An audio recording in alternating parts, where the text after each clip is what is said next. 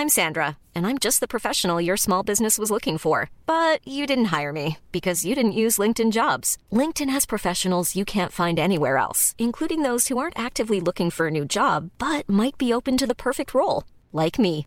In a given month, over 70% of LinkedIn users don't visit other leading job sites. So if you're not looking on LinkedIn, you'll miss out on great candidates like Sandra. Start hiring professionals like a professional. Post your free job on linkedin.com/people today. Hey, it's Ryan Reynolds, and I'm here with Keith, co-star of my upcoming film, If, only in theaters May 17th. Do you want to tell people the big news?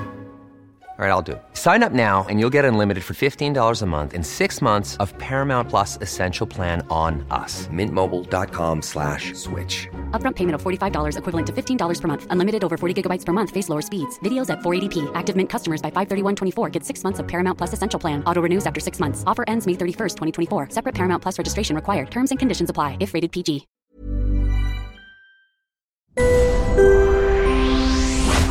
With your 7 News Finance Fix, I'm Gemma Acton.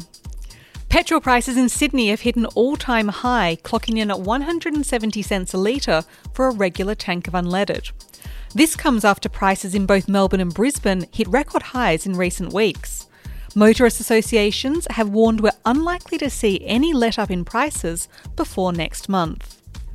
Australians across all age brackets say their income increased during the last quarter, mostly thanks to government support payouts. Around 57% of households received government benefits during the third quarter, with younger Australians taking home the most. They're the working cohort most likely to have casual jobs. Star Entertainment could soon be hit with a class action lawsuit following a $1 billion collapse in its market value last week. Shares dived after media reports alleged the casino giant failed to manage money laundering and terrorism financing risks. Taking a look at the markets, the ASX 200 has started off the week on the right foot, around 27 points higher by lunchtime. Mining companies are top of the leaderboard, with travel stocks also performing strongly, following positive news over the weekend about the relaxation of more restrictions in both New South Wales and Victoria. In the US, the Dow and S&P 500 finished the week higher. That was after retail sales data came in well ahead of expectations.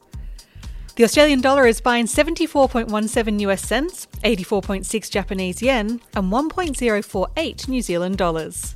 And that is your Finance Fix for Monday, October 18, 2021. I'm Gemma Acton.